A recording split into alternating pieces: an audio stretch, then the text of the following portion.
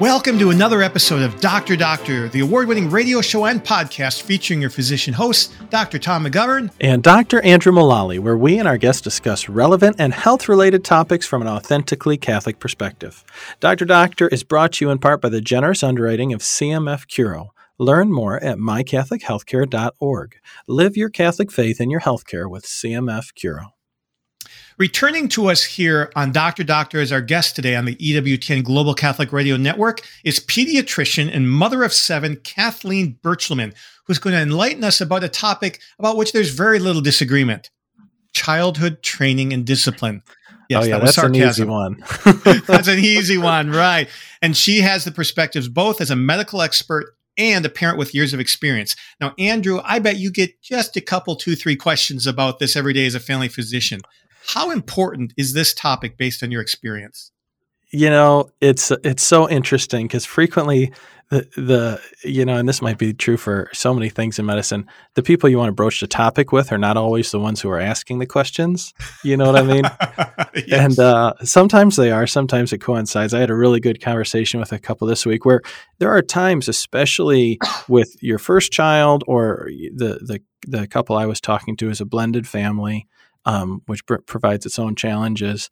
But you have to learn how to discipline as a parent. That is one of the essential roles of being a good parent and not doing a terrible job.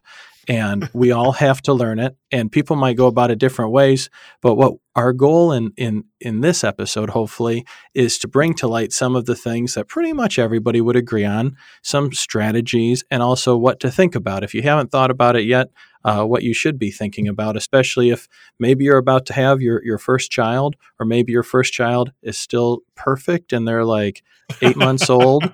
And you got to buckle up because Dr. Birchelman's going to help us, Sherpa us along this path, hopefully.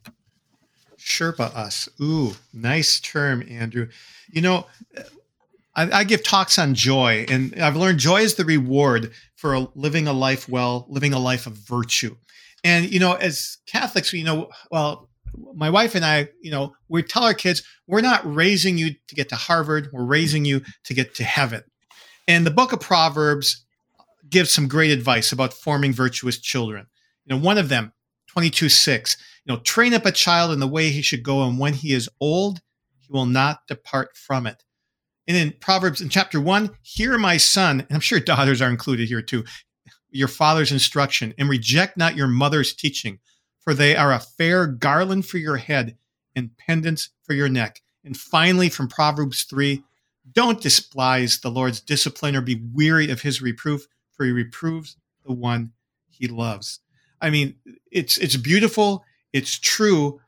And we're going to talk about, there's modern parenting trends. There's, helicopter parenting. There's tiger moms. There's parents trying to be their kids' best friends. I mean, I'm sure you see all kinds of things in your practice. Yeah, 100%. And even more than these specific stereotypes, I would say there's the people who have not thought about discipline or don't have a plan. And the one thing I know for sure is if you want to get to Milwaukee and you don't have a plan, you will not get there. And so discipline is the same type of thing. If you know how you want to raise your children and how you want them to behave or what is expected of them, it's important to have a plan of how to get there. And so that's one of the things we hope to equip you with. And, that quote from Proverbs chapter 3, I think is very useful. Do not despise the Lord's discipline. Really, when you're a parent and you're disciplining and raising a child, in some ways, you are standing in that place the Lord has given you to discipline the child so that they will accept the Lord's discipline. And if a child will not accept the discipline of a parent, or if you do a terrible job, or if you tell them that discipline's not important by actual words or actions, it's going to be really hard for your child to understand the importance of true freedom and doing what is right and not just what they want. I think many people feel like you can give kids a pass. They're just kids. They don't really understand. They'll understand someday. I'm going to give you a news flash, at least what I see. If you're not trying to make them understand, they're not going to understand later when they're bigger than you and can drive. So I think that hopefully we can put a plan together for everybody who doesn't have one. And I think Dr. Berchelman will be able to teach us all some tips. I'm always interested in new strategies because I've got 7 kids, and they all find new things that you think you got to figure it out, after your first kid. And then all the kids have little curveballs, and you've constantly got to be improving your game, and especially when it comes to discipline. It's like they're working with each other to figure out ways around you. That'll be interesting. All 3 of us on this show will have 7 kids. I always think of my kids kind of like almost prisoners of war. Like they know how many steps it takes for me to get from the sofa to my bedroom. Okay, Dad's coming quick. 3, 2, 1. Okay, go. And they know when they've got you kind of over a barrel. Okay, we're in church. Dad can only, really chew me out so much in church. There's people everywhere. And so I'll be interested to see what Dr. Berchelman recommends. And you said you'd unearth some good stuff on discipline that you might want to share. Yeah, I did. In looking at secular sources, obviously, this is a Catholic medical radio show, and so that's where we're coming from. But there's a secular source that I found useful in talking to my patients who may not be religiously inclined and they've never heard of Proverbs. And one of the sources that I like to point to is a guy named Jordan Peterson. He's enjoyed some notoriety of late with books that he's written, and he's talked to some extent about strategies in raising children. One of the biggest things that he says that I really like from a secular perspective is that we stand in the place of telling the children what is acceptable to live in society. And so he's got a whole series of rules and recommendations, such as limit the number of rules that you actually make, and when disciplining, use the minimum necessary force.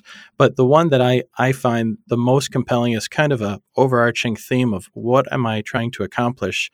From a Catholic point of view, we want to get our kids to heaven.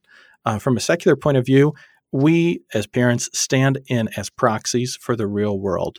And I always tell folks, if you can't expect a kindergarten teacher to deal with this behavior, you should not tolerate it at home. If a child has to be corrected, it would be much better coming from you who love them and who's invested in their success, rather than a cop or a judge or a boss or somebody else down the way who's going to love them a lot less, but regardless will have to correct them. Excellent. And as usual, before we go to our special guest interview, we have our medical trivia question of the day. Here we go. There are tiger moms who tend to be aggressive, and panda moms who employ a hands-off style that tries to achieve the, quote, perfect ratio of cuddliness and claw, end quote. And there are helicopter parents who hover over their children and take too much responsibility for them. But there is also now the snowplow parenting style. Question: what do snowplow parents do for their children? You may know, you may not, but you'll hear the answer here on Dr. Doctor at the end of the show. We'll be back after the break with Dr. Kathleen Berchelman. Welcome back to Dr. Doctor, where we now have with us Dr. Kathleen Berchelman to talk about practical parenting tips. She's a pediatrician in Connecticut. Yes, we just that was the last the show episode on cosmetics. That was the last episode. All right. Kathleen is a pediatrician who works in Connecticut, and with her husband co-founded and runs mycatholicdoctor.com, a telemedicine platform providing virtual medical care around the United States. Not only does she understand childhood training as a pediatric specialist, but also as the mother of 7 children. Kathleen, welcome back to Dr. Doctor. Thank you, gentlemen, for having me back. It's just a joy to be here. Thank you, Kathleen. So as we get into the nitty-gritty of this, first, I think we need an overarching way of looking at things. So what recommendations do you have for parents about forming a healthy perspective as to the reason behind all of our childhood training and discipline? You know, the most healthy perspective any parent can have on parenting is that you're not perfect, right? But you're made in the image and likeness of God. You are. And so you have a perfect mother and a perfect father in heaven. And so we try to follow their example. And it's an example that's been written by history, and it's been written in the Bible, and it's been described by our church. And you don't need to invent something new. This is, written in the natural law, and it's on our hearts. So, Kathleen, it seems like a lot of modern parents are more concerned about keeping their kids happy than our parents were when we were growing up. So what role do entertainment and fun play in raising our children? Well, I tell my children all the time what I believe the Lord tells us, that we're made for greatness, not comfort. And I think that's actually one of the lies of the evil one, frankly, is that actually you're made for comfort, not greatness. And so we have to reverse that. Just keep telling the kids they're made for greatness, not comfort. And I want you to be great, and I want you to be strong, and I want you to be God's servant. And we're gonna help you be, seek greatness, not comfort. So, Kathleen, what, I guess, in an overarching way, what are some of the goals of discipline when it relates to children? What are some of the benchmarks that we're shooting for? Well, first and foremost, that you want your children to understand and grow in the virtues, and that's what we're shooting for with discipline. And I think one of the greatest stories of discipline is the life story of Saint Therese of Lisieux and her parents, who are both saints, right? Saints Louis and Zélie Martin. And that family, there's a beautiful icon of that family, and it's one of the few icons of a whole family. And I think all families should look at this and try to learn from it. And it's really been instrumental to our family. But this family became saints not because they, started some huge institution, right? But because they were great in doing the normal and raising a holy family. And that's what we're all called to do as parents, right? And so I just learning their lives and reading that story is so powerful. And one of the greatest takeaways for me from the story of the Martin family is that it was actually an era in France where there was a very strict approach towards child rearing. And even in the church, things were quite strict, and it was related to the period of Jansenism, etc. But the Martin family they were gentle parents. And it came actually through raising one of their children, Leonie, was extremely difficult. And Therese writes about this, about how, how Leonie purified all of them. And certainly Zélie and Louis write about trying to raise this very difficult child who many people now suggest may have had autistic spectrum. And she certainly had learning disabilities and big temper tantrums, etc. And what was the message? It was the little way, right? Small things with great love. Do small things with great love. Your greatness doesn't come from achieving momentous things, but from doing tiny things with great love. And that's how we raise our children, right? That the smallest things you do with great love are seen by the Lord with great favor, and they make you great. You mentioned something there that reminds me of a story of St. Teresa, which confirms what you were saying, that her parents were not raising her super strict. Remember, she was like 15 years old. She got to go before the Pope. I think it was Leo the 13th. And she wanted to go. And everyone told her, don't talk to him. Don't talk to him. Don't talk to him. What does she do? She goes up and she talks to him and she asks him. So she felt safe in front of this earthly father figure of the whole church. So she must have been raised that way at home. Does that make sense? It certainly does. And she certainly felt safe in front of the Lord, right? And yes. It's that safety that allowed her to love the Lord with all her heart, all her mind, and all her soul. And then fear of the Lord, which is, of course, fear of the Lord is a gift of the Holy Spirit, and it's still important. The fear of the Lord comes later. The love comes first. Kathleen, you had mentioned in that last answer the word strict. And I think a lot of parents, especially, I think folks who might be tuning into this episode in particular, feel like, how can I do discipline better? So how should we decide how strict or not strict we should be, and how many rules to have, things of that nature? And there's no one right way to raise a child. There's no formula, right? And so first and foremost, I want to say that as a parent, you have to be faithful in prayer to the Holy Spirit, like all the time, all day, because there's no one, formula about how to raise this child or any child. But I do think that rules need to be reiterated constantly, and they need to be very clear. And it's kind of like kindergarten class. There's a set of house rules in big letters on a poster. Maybe in first grade they do this when the kids can start to read, constantly reiterating the same sets of rules. And guess what? That's how the Lord raises us, right? They're called the 10 Commandments. And you can do the same thing in your home, right? Your home is your kingdom, and you write your commandments. And in the same way, like religious orders, they have their rule that they follow. You write the rule for your family, and in fact, it's your obligation as a parent. And so, at our house, we have the Birchelman 10 Commandments. We certainly teach our kids the 10 Commandments, and then we have the Birchelman 10 Commandments, right? Which are our house rules. And actually, they're like laminated and on the wall in every bathroom, in front of the toilet, and in the kitchen. Wow.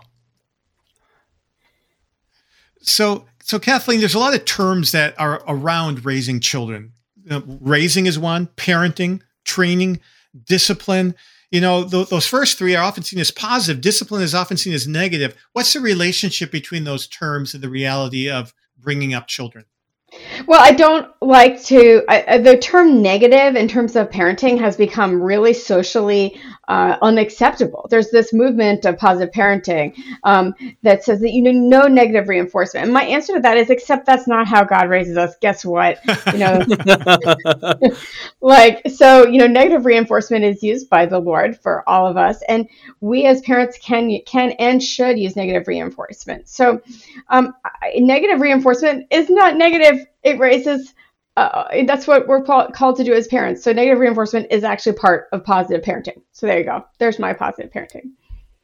So Yeah, I was going to say, Kathleen, what's the right, I guess, maybe we start with the definition of what is negative reinforcement as opposed to positive reinforcement, and what are some examples of those? Sure. So positive reinforcement is like, if you get this whole page of math problems done, then we are going to go outside for 10 minutes and do jump rope or, whatever, food treats, whatever. That would be a basic example of positive reinforcement. Or even more basic is the toddler, that when you go pee-pee and poo-poo in the potty, you get an M&M, right?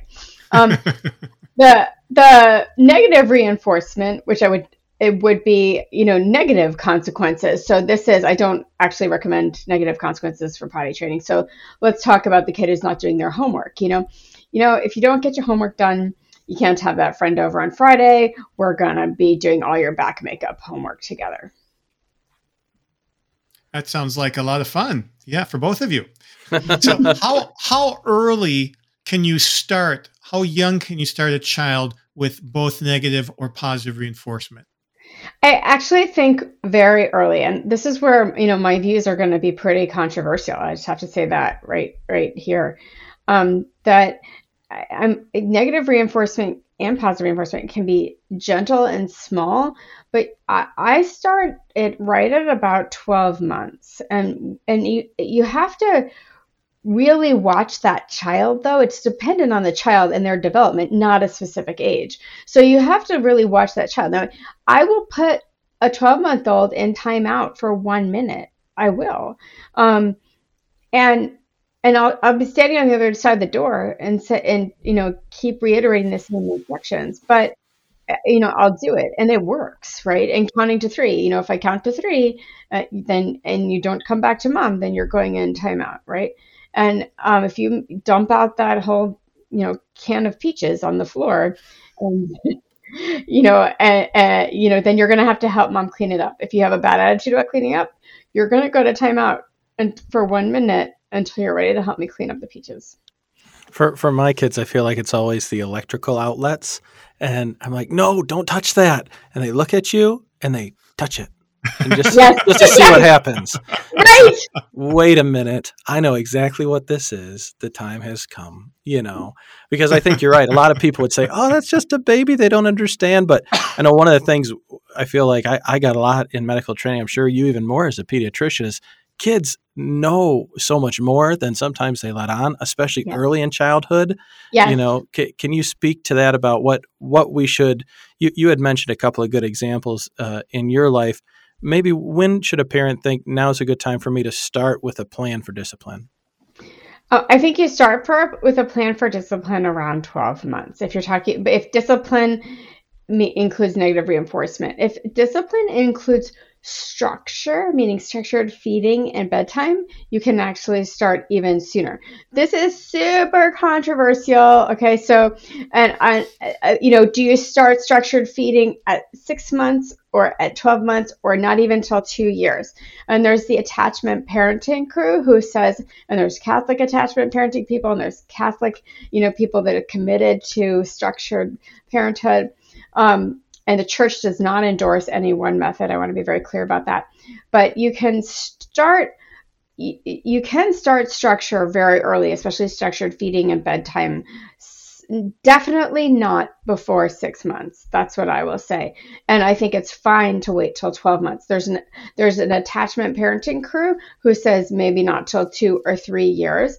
And I think the key point is, again, not the age, but really the child. A child with certain special needs, especially an adopted child, is going to need more time. You had mentioned when you said discipline and you pivoted to structure, which I think for us is very similar. Some listeners might say, ooh, that's a totally different thing. Do you notice that the kids with better structure respond to discipline differently than kids with less structure? Is that an important foundation? I do. I think the kids need to, they rely on safety. They want to feel really safe, and structured schedules, knowing that dinner's at the same time, bedtime's at the same time. We're going to do prayers. We're going to, there's the same structure to bedtime, brushing teeth, saying prayers, etc. That's the foundation of discipline. So Kathleen, we talked a little about negative reinforcement. These days, there seems to be much more of a movement toward praising children. Well, how much praise is enough and how much is too much? I think you can't praise a child enough.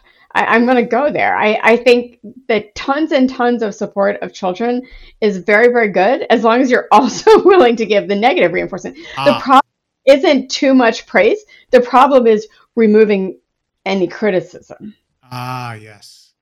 And there is a movement for raising children only reinforcing the positive things and kind of ignoring the negative things they do.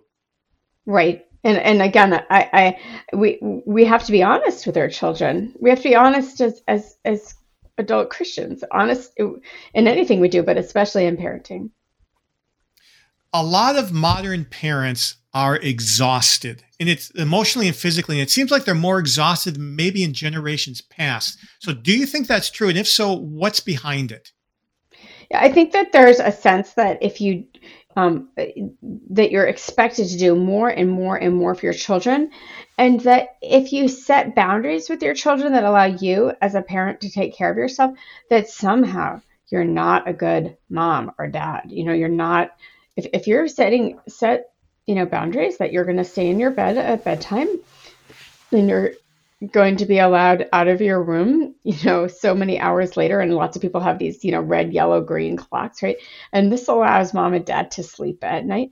There's no end of content on the internet, and I will say, including Catholic content, that say you're scarring your child for life. Mm-hmm. And I think my answer to that is first and foremost, love heals, right? If you're truly loving and committed to your child and they feel safe and they have structure, they will be healed.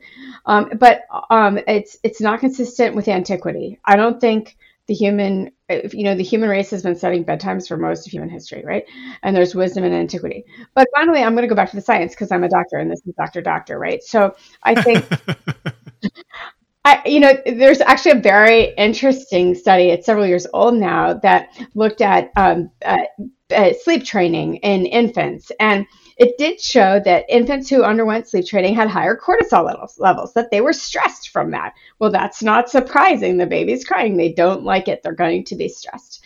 But at age 7, there was no increased incidence of psychiatric disorders amongst sleep-trained babies than amongst babies that were not sleep-trained. However, there was a higher incidence of depression amongst mothers who did not sleep-train their babies.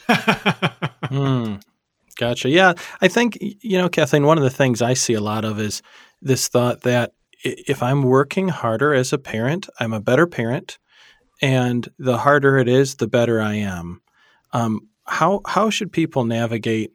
How should people navigate that? In the airplane, the flight attendant tells you to put your own mask on before the child, and you can't be a good parent unless you've taken care of yourself, unless you're fed and rested, and you've had time for prayer, and you've had time with your spouse, and that child is going to keep taking and taking and taking and taking until there's nothing left of you. So there's a tendency to think if I don't give all of that until I die, that I'm like a bad parent or even a bad Christian. But no, the Lord asks us to take care of ourselves first. What would you tell? I feel like you bring up a good example that I see frequently where folks might be coming to the point where they realize that I've kind of got nothing left to give, and we've set up a pattern such that maybe I'm mostly ignoring the negative, hoping they'll kind of outgrow it, or maybe it's a phase. But then very quickly you get to a point, and staying in bed overnight is a great example.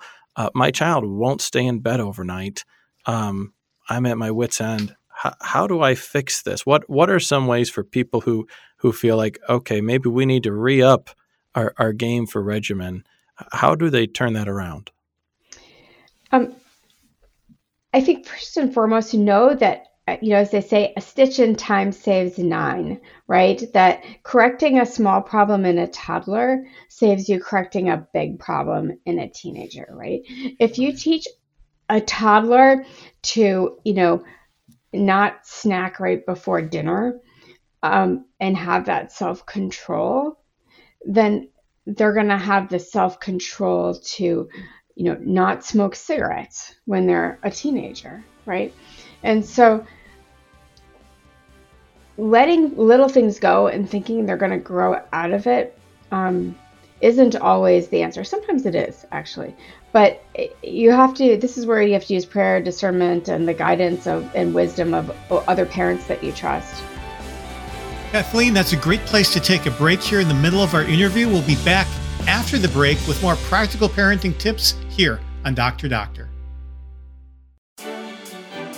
And we are back with Dr. Doctor and Dr. Kathleen Bershelman talking about raising and specifically kind of discipline related to child rearing.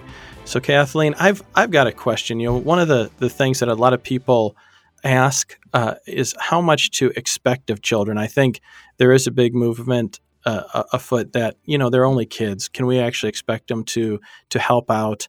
Are you going to get CPS called if they're mowing the lawn, that type of thing? At least at the Mullally House, Saturday, the way I was raised, Saturday's a work day, and that's when you get stuff around that you can't get to during the week. And I've carried that on with my kids. What are good expectations for how much the kids can help out around the house? What should we kind of expect of them? Right. So actually we say that Saturday is family work day and Sunday is family rest day. And we really try to honor that in our house too. I think we can expect great things of them. Now, it doesn't mean they're going to do it. I'm going to be honest, but we can set the expectations high, and especially for chores. And again, this is where I actually use history a lot. And so in our living room, we have 2 bookends that are these irons. They were they're those old-fashioned irons that you put on the stove to heat them. And they were my husband's grandmother's irons, and she ironed for a living during the Depression. And that was how she supported her family. And we have other things that, I bet any of us don't have to look back more than about 2 generations to see people who worked very hard, right? And so I have those pictures of those people in our house, and we tell the stories about how hard they worked. One of my favorite is a family with 9 children in Rutland, Vermont, and all the cloth diapers strung up in front of the fireplace. And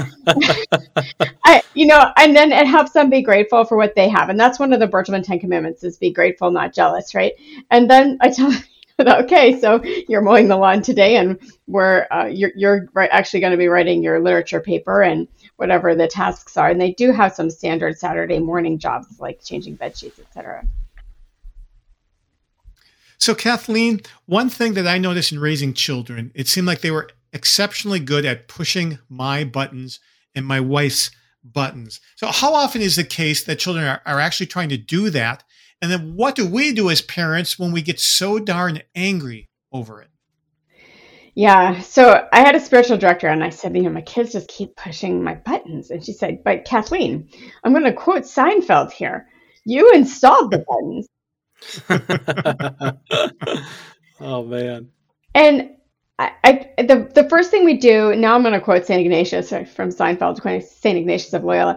But Saint Ignatius says that it talks constantly about naming things, naming spirits, right? When you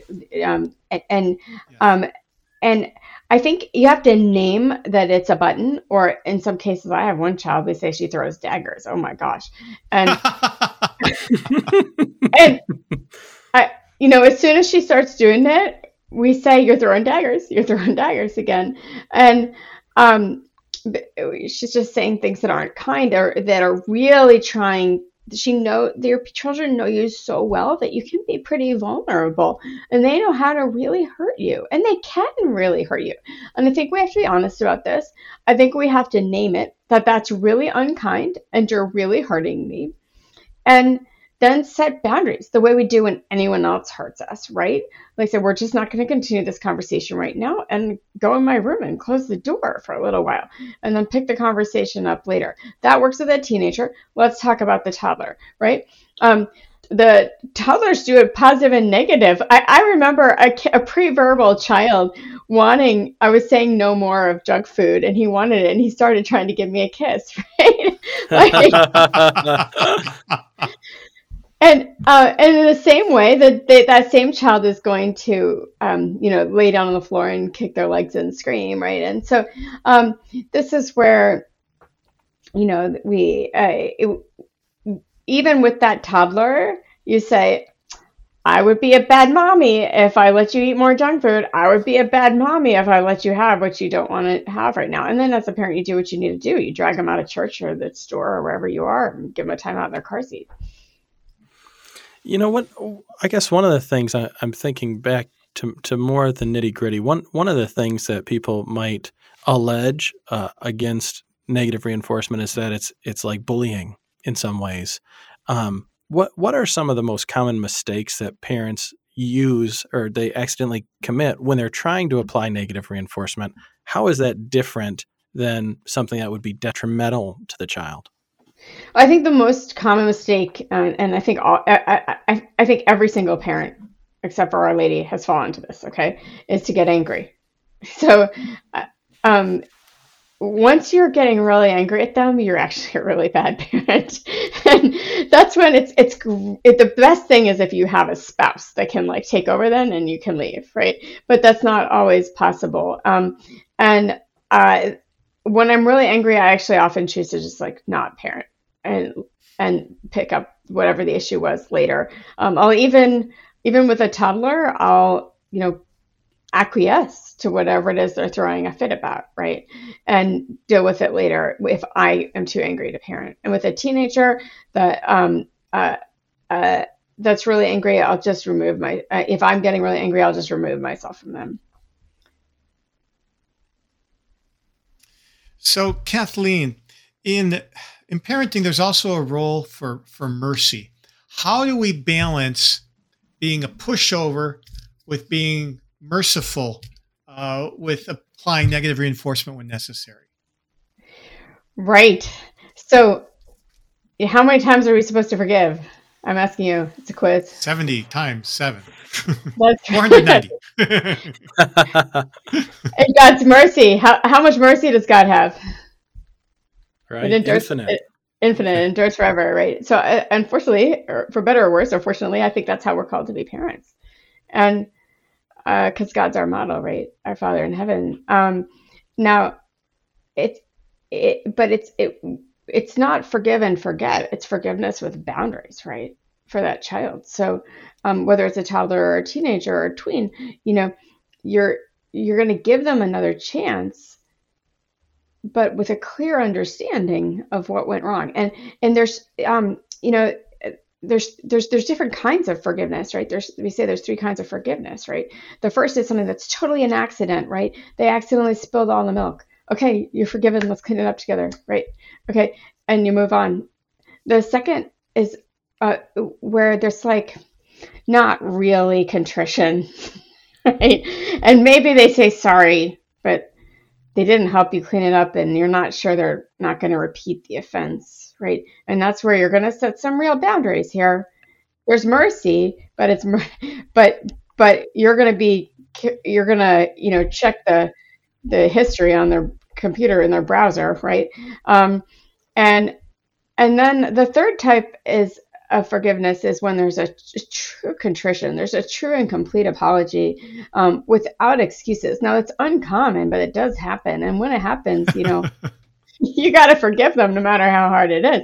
And I think that that's how the Lord treats us too. One of the things that some people might be feeling too is, especially if they're struggling with a child who it continues to be quite a handful. I feel like some parents blame themselves for their children's poor behavior. Mm-hmm. How much of a child's behavior is related to the good or bad decisions of mom or dad? Yeah, I mean, the nature versus nurture question, is that what you're asking, Andrew? Yeah. Pretty much, I guess. I actually think it's a lot more nature than nurture, actually. I think there's a huge, it's both, there's no doubt, but there's a huge component of temperament, which I know Tom loves to talk about. And I now that doesn't mean that you don't parent. Quite to the contrary. It's that there's many gifts in one spirit, and frankly, there's many crosses in one spirit, right? And that's true. And so there's many gifts in your family, and there's many different crosses in your family, and all those crosses make us all holy as a family. So, Kathleen, there are some special circumstances. What do we need to consider? What do families need to consider where there might be only one parent in the home, or a biological parent and a non-biological parent? Does that make a difference with discipline? Yeah, it does. And I think the single parent thing is profoundly difficult. And we all have to work together to support our brothers and sisters in Christ who are single parents. And this is where, you may be at a point like where you're so angry, but you actually can't leave that job because you're in a grocery store or you're in the car, and there's no place you can take that kid, right?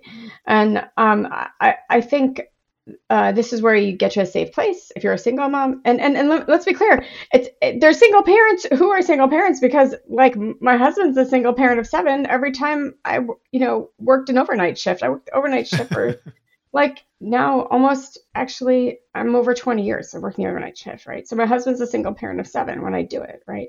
And so there's lots of single parents, and this is where you give yourself a lot of a break. Like, there's going to be a lot of, quote, bad parenting, and it's okay because you're taking care of yourself, but the kids didn't die, and that's the way it is. That sounds like me telling myself I'm a good dad. Everybody's still alive. I succeeded today, and I do look at it that way sometimes. I'm wondering about another kind of special situation about when, unfortunately, sometimes families do fall apart and there's children going to mom's house and then to dad's house, and the rules are different.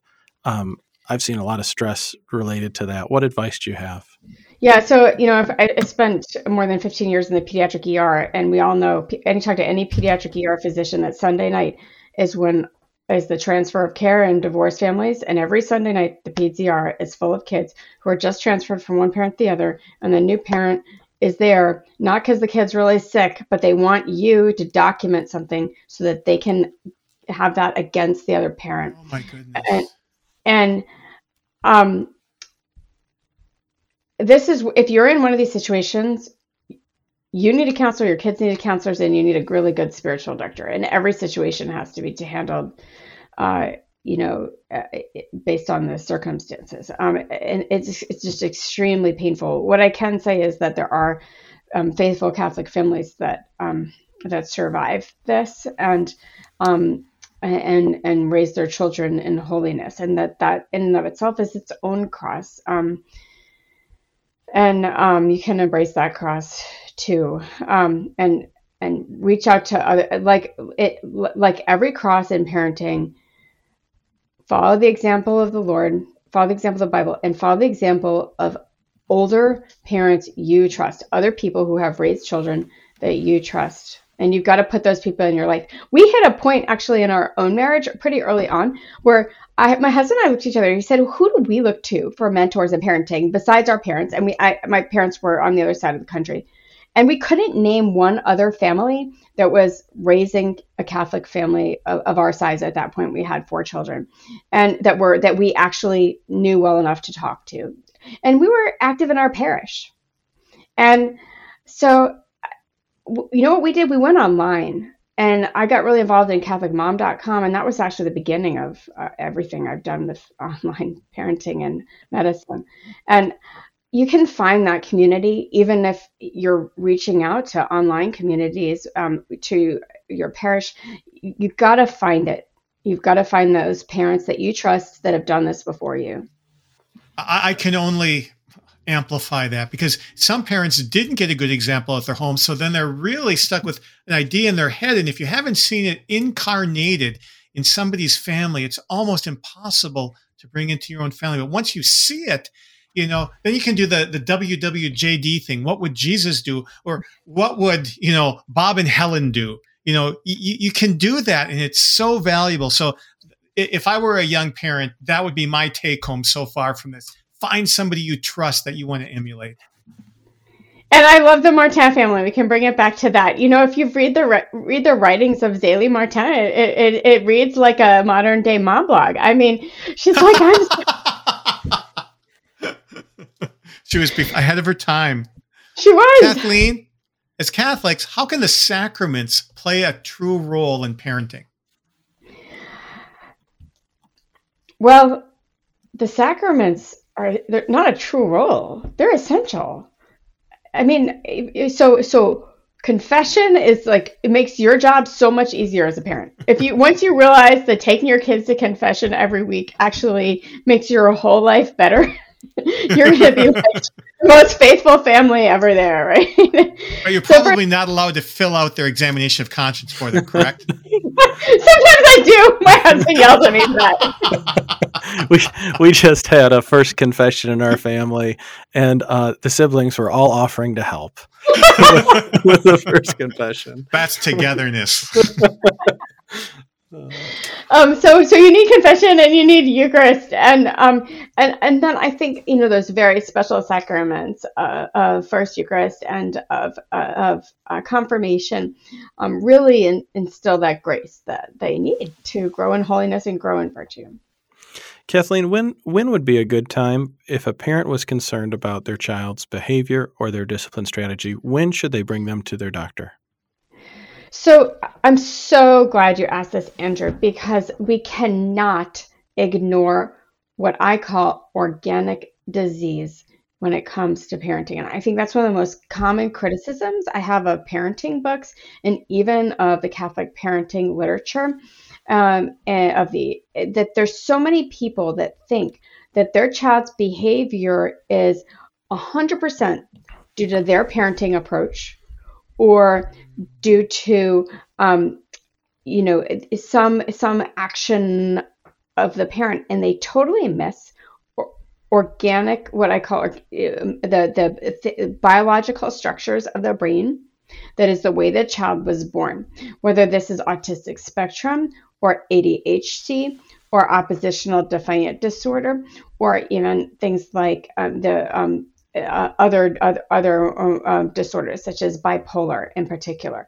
These disorders absolutely present in childhood, as well as what I call run-of-the-mill depression and anxiety, and I call it run-of-the-mill because it's so common. Now, a child with anxiety, depression, ADHD symptoms needs to be seen and treated.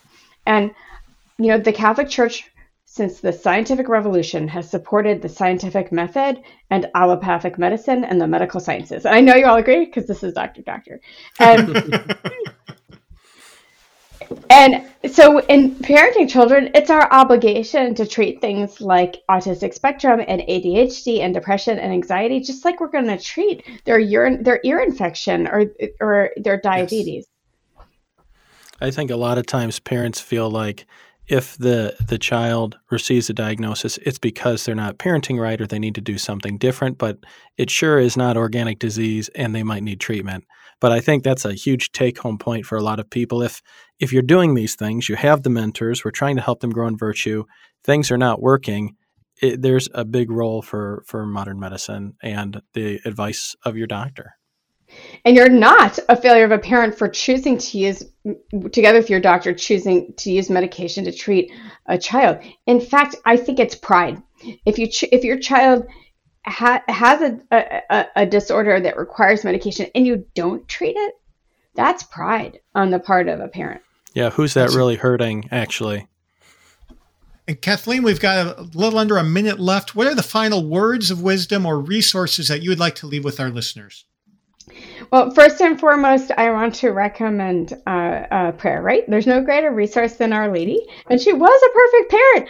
We have no other one to turn to. And I think just reading those stories of the apparitions yourself, and then turning to the Word of God in the Bible, and then pray for your children every day. I had one dad tell me that he had 6 kids and his steering wheel had 6 bumps on the top. So every day while he was driving, he moved his hand along the steering wheel and prayed for all 6 of his kids. And figure out your method to remind yourself to pray for them all every day.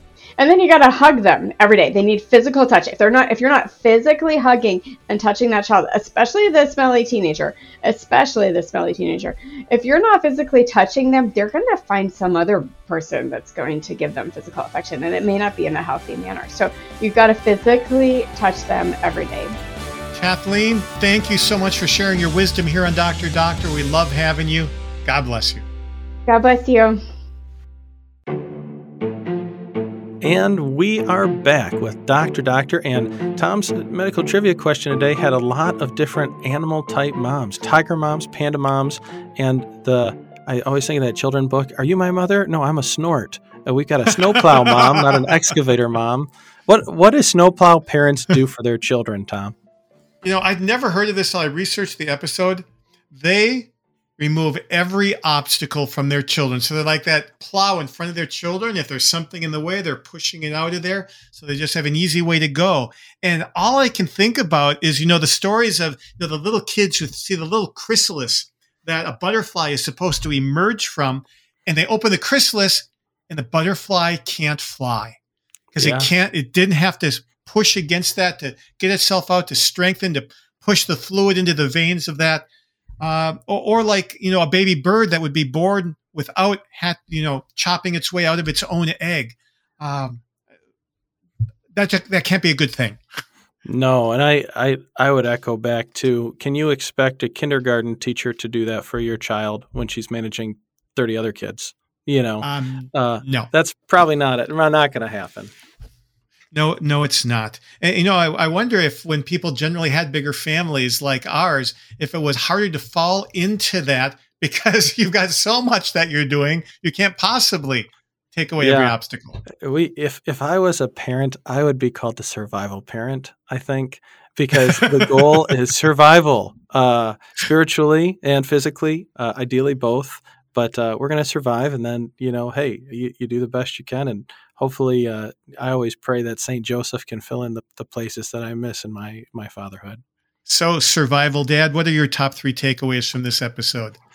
Well, I've got a couple. I'd say number 1, the goal of discipline in a child is to grow in virtue. I think that's pretty good, and she came out right with that. And the corollary to that is that none of us are perfect parents. So we're doing the best we can, and we need to find mentors. And that's the way we can grow in virtue as parents. And then my number 3 actually would be what she said at the very end. Don't miss organic disease. I've seen a lot of kids that would come in, they get to preschool or kindergarten, and then boom, we've got a big problem because the kindergarten teacher's not putting up with what mom put up with. And some of those kids have major medical problems, and it's like, we could have helped you years earlier. Other kids, you just need standard discipline at home. And so it helps because I'd say pediatricians and doctors in general have a sample size of thousands of patients. So if you're trying to figure out what the heck's going on here, get help and get it early.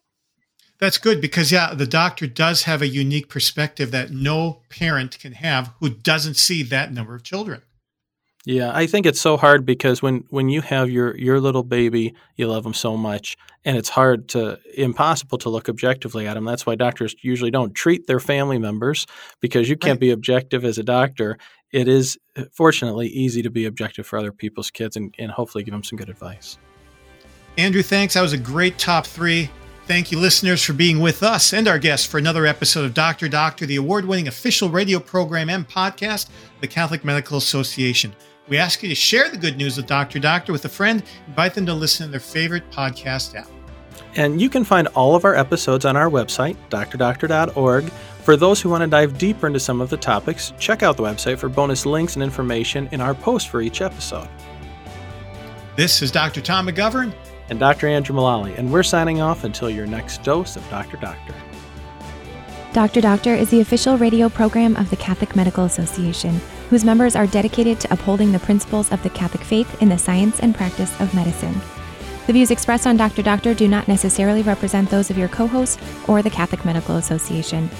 Have a question for our doctors or a topic you'd like to hear about? Call or text your questions to the Holy Cross College text line at 260-436-9598 or fill out the form at drdoctor.org. Tune in for new episodes every Friday and find all our past episodes at drdoctor.org.